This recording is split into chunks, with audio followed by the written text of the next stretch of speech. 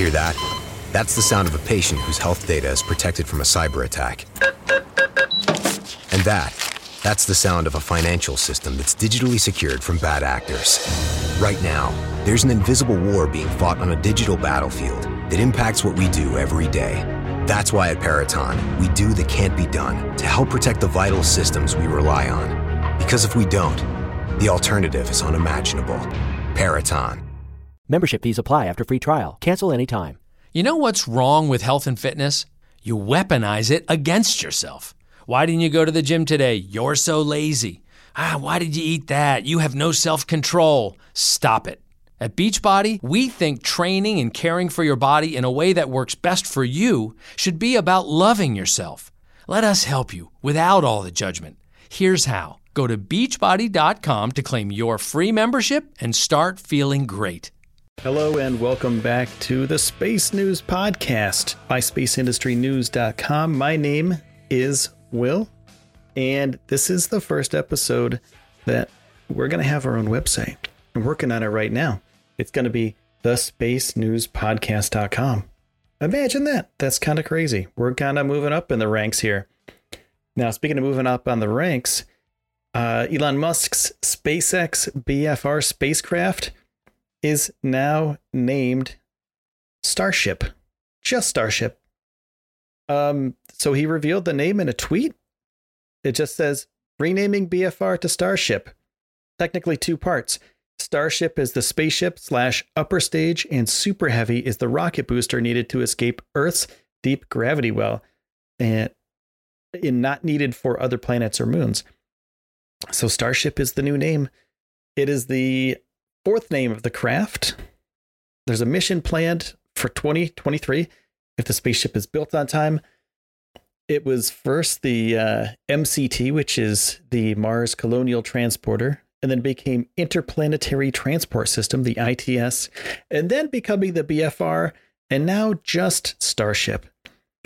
Over the weekend, Musk tweeted the spaceship was being redesigned, saying the new version was very exciting, delightfully counterintuitive, and Starship is due to replace the Falcon 9 and Falcon Heavy vehicles eventually, and will cost an estimated $5 billion to build. Musk's plan for Starship to take people into space on commercial flights around the moon would be the first moon tourist ship that's ever been built by humanity. So SpaceX and Elon Musk, Mr. Mazawa, has purchased a round trip ticket for this whole Starship to go from Earth around the moon, come back. So they're going to orbit the moon, come back. And he bought out every seat on the ship, and he's going to, he rented the whole place. That's the plan, to get a bunch of artists in this thing, send them to the moon and back, basically. They won't land on the moon, though. But they'll travel on what is called a free return trajectory, which will bring Starship back to Earth after it has gone around the far side of the moon. And only 24 humans in the history of everything have visited the moon. All of them Americans. 12 of them landed on the moon, and NASA's Apollo 17 in December of 1972 marked the last time humans landed on the moon and went beyond low Earth orbit. So from 1972 until now, no one's left low Earth orbit, and this is going to be the first time that people do that, but also the first time in a long time, since 1972, that humans see the other side, the, quote, dark side of the moon.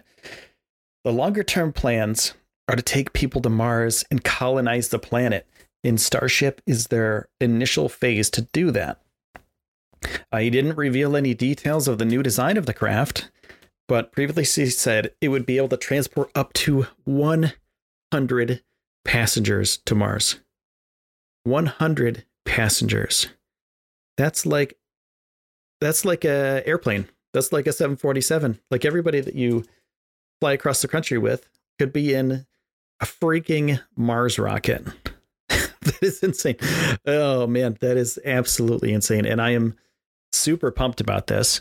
Like this whole thing is just like, what the heck? Because when we were kids, this is what we thought was going to happen. We thought people would be colonizing the moon by now and going to Mars and have a little Mars colony.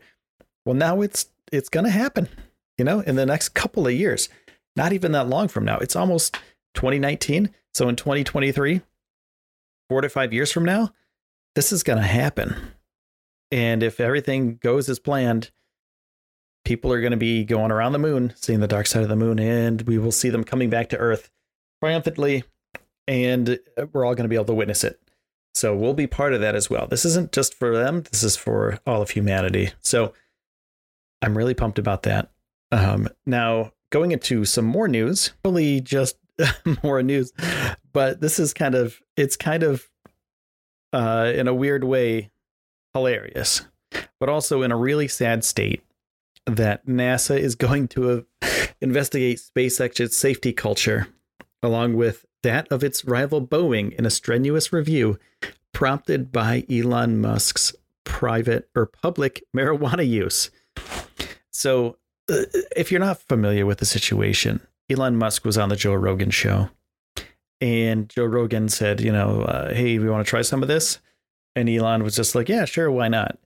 Took like half a puff, put it away. It's like it wouldn't do anything to anybody, basically. And now NASA is, they're doing a strenuous review prompted by Elon Musk's use of marijuana. So in an interview with the Washington Post, which first reported the investigation, NASA's top human spaceflight executive said the pretty invasive review would focus on the safety culture of SpaceX and Boeing and would involve hundreds of employee interviews. Musk's cannabis use on a live stream podcast irked NASA executives, some who have military backgrounds and other who resent Musk's critiques of the traditional space program. So this is like, there's a culture clash going on. And this is from QZ.com. This is from Quartz that I'm reading this. The Washington Post article was paywalled. So Quartz, thank you for not paywalling your story. I appreciate it. So basically I'm, QZ has reported that because Elon Musk, it doesn't do things their way. It doesn't do things the strict government military way. And he has his own ways that the government's going to, NASA is going to get upset that he's doing these things that, like he's just basically doing his own thing and enjoying himself in being a human being. And so there's some blowback from big establishment. And, this is basically what SpaceX was all against. He's all against the slowness of NASA and the bureaucracy of it. So now he put himself in a place, so he has to be part of that. So the NASA administrator, Jim Bridenstine, said, we need to show the American public that when we put an astronaut on a rocket, they'll be safe. Which I understand. Human lives are the most important thing that we have. Now, Elon Musk taking a toke on the Joe Rogan show isn't a big deal for pretty much everybody in America. So these people in NASA, not to say they're out of touch. I love NASA to death. I love a lot of people there. They're great people. But just saying that, and the great thing is they're doing it to Boeing too. They're just not single-handedly going after SpaceX, but I think it might be a little bit of overkill. The American people probably, like how many people complained? I don't know, like what's going on here? Is it the higher ups that are upset with Elon Musk and SpaceX? We'll never know. We'll never know exactly what happened, but at least they're doing this investigation to see how safe these companies are. And that's the thing that's important. These people's lives are on the line, and that's what we got to get to. We got to get to a good place where all these people are safe, and then we can start shooting these people off into space and exploring and adventuring. So to me, it's kind of silly. It's kind of silly to do that and to spend a lot of tax dollars on something that Elon Musk did on a podcast. Goofy, I know, it was funny. And it became a meme for a little while, and NASA has a reputation to uphold. But, moving forward, Elon Musk will know not to do that stuff in public. So, if anything was learned here, it just means that NASA is being scrutinized heavily, and they don't want anybody to be hurt. So, take it with a grain of salt. They'll do their investigation, and they'll figure out some stuff. And hopefully they won't find find any bad stuff. And moving on to the next piece of news for the space news today. I'm not sure if you're familiar with this, but Hawaii has a Mars simulator. And they're turning into moon missions now. So the dome where crew members practice Red Planet missions will now be converted into a simulation of a moon base. For the last 5 years, a small Mars colony thrived in Hawaii, very far away from civilization. They were practicing for a Mars colony in the future. So the Hawaii Space Exploration Analog and Simulation, or the HI-SEAS, was carried out in a small white dome along the slope of a massive volcano called Mauna Loa? I don't know. I'm sorry. I'm bad at this. Maunaloa. I don't know how to pronounce that. I butchered it, and I'm sorry. And the habitat housed around 6 people at a time. I know some guy that went to this thing. I know some guy that was in this thing, and he used to contact me every once in a while at spaceindustrynews.com, and we would talk about it. And it was really cool. Like, this is really neat. So they prepared, they had freeze-dried meals, took 30-second showers to conserve water, and wore spacesuits every time they left the dome. So it would be something similar to what Mars astronauts would do. And they replicated the communication gap between Earth and Mars. So they waited 20 minutes for their emails and to reach their family members, another 20 minutes to hear back from them. And as they went to sleep, there was nothing but silence. And they really believed they were on Mars. Something like it gets into your head. So when you go there and you just have to get in the frame of mind, like, I'm on Mars now. I'm not on Earth. I'm not in Hawaii. I'm on Mars, and I have to act like I'm in Mars, or I'm on Mars because if I don't, this experiment will go wrong, and the future missions to Mars could be subject to danger. So because, you weren't in the frame of mind that you should have been in. So February of this year, something went wrong. And the last and 6th mission was 4 days in when one of the crew members was carried out on a stretcher and taken to the hospital. There had been a power outage in the habitat. Some troubleshooting ended with one of the residents sustaining an electrical shock. The rest of the crew was evacuated too, and there was some discussion of returning, and the injured person was treated and released in the same day. But other crew members felt the conditions weren't safe enough and decided to withdraw. So the Mars simulator couldn't continue with the crew as small as 3, and the entire program was put on hold. But the habitat wasn't abandoned. Officials at the University of Hawaii and NASA investigated the incident, and the wealthy Dutch entrepreneur who built the habitat was thinking about how the dome could be put to use. Henk Rogers, Henk Rogers, made his money designing computer games, but he's very passionate about space exploration, and particularly the idea of constructing human settlements on other worlds. Life on Earth, just like his computers, needs a backup, he said. It's why he agreed to build the habitat, and why, when the latest Mars simulation came to an abrupt end, he saw an opportunity. So Rogers said, "It's my habitat, for Christ's sakes. I don't want to see it sitting there empty and do nothing." I describe it like this. You've just invented a canoe and you're sitting on Maui and you're looking at Lanai, which is right next door. And someone says, "Hey, let's row to England." He said, "I'm saying let's row to Lanai first. Let's learn how to live on the moon before we start living on Mars."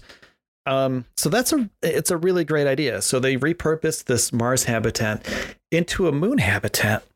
So the Mars habitat isn't gone for good, and there will be a mission 7 someday.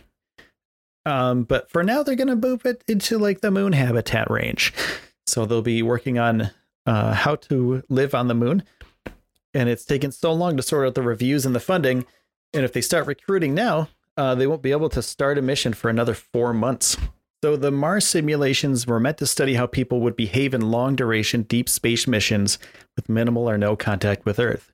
Research has instructed participants to wear devices to track their vitals, movements, and their sleep, and complete countless questionnaires about their own behavior and interactions with others. And they would also journal several times about how they felt about living in a habitat like that. Because it's stuff that happens in the future. When we send people off into space, we send people off into Mars and to the moon. We got to know how to treat them, not just physically, but mentally. Like this takes a mental strain on people. So we have to figure out, what's going on in their heads. So now it's a high-end Airbnb. That's what Rogers calls it. He said the habitat is safe. He said the accident in Mission 6 occurred because a crew member removed a safety panel from a circuit breaker, exposing wiring. And so officials have also declined to describe the situation. But, it's a shame that happened, and it's unfortunate. But at least they're going to repurpose it and make it into a moon base, which is really, really cool. So we're going to hop to the moon first and then learn how people can live there and then hop to Mars from there. So this is like a deep space habitat for people. And it's going to be repurposed, and it's going to be great for future human space flight. Now, I want to tell you guys that I appreciate you. And then I want to thank you all for making this podcast successful. 5 stars all around. People have been giving this thing ratings, and I really do appreciate it. It really helps a ton to get those reviews and to comment on it. And with our new website, I'm getting it up hopefully tonight or tomorrow. I'm trying to figure out the domain stuff, but it'll be spacenewspodcast.com. So we're going to be moving towards that as well, and doing more posts with that. It's going to be really cool. But other than that, and just thanks for all the support, and just keep listening to the podcast if you like it. I think we're going in the right direction, and I will continue to make longer and longer episodes. And, as somebody who's into science and who's into nature and who's into space, I think something like this is important. And I believe that, if you are entertained by it, I want to say thank you, because that means a lot to me. So I'll see you guys next time, and have a great day or a great night in the universe. When you shop at a Walmart Vision Center, you get it. You know that you'll spend a little less on stylish glasses for the whole family. Welcome to the Vision Center. Let me know if you need help finding the perfect frames. Hey, Mom, you were right. These glasses are cool. Hon, they take our insurance. That means Papa's getting a new pair, too. Whoa, glasses start at just $39. Next stop, groceries. So you can get a little more of what you need. Find a Vision Center near you. Save money, live better. Walmart. Hear that? That's the sound of a patient whose health data is protected from a cyber attack. And that's the sound of a financial system that's digitally secured from bad actors. Right now, there's an invisible war being fought on a digital battlefield that impacts what we do every day. That's why at Peraton, we do the can't be done to help protect the vital systems we rely on. Because if we don't, the alternative is unimaginable. Peraton.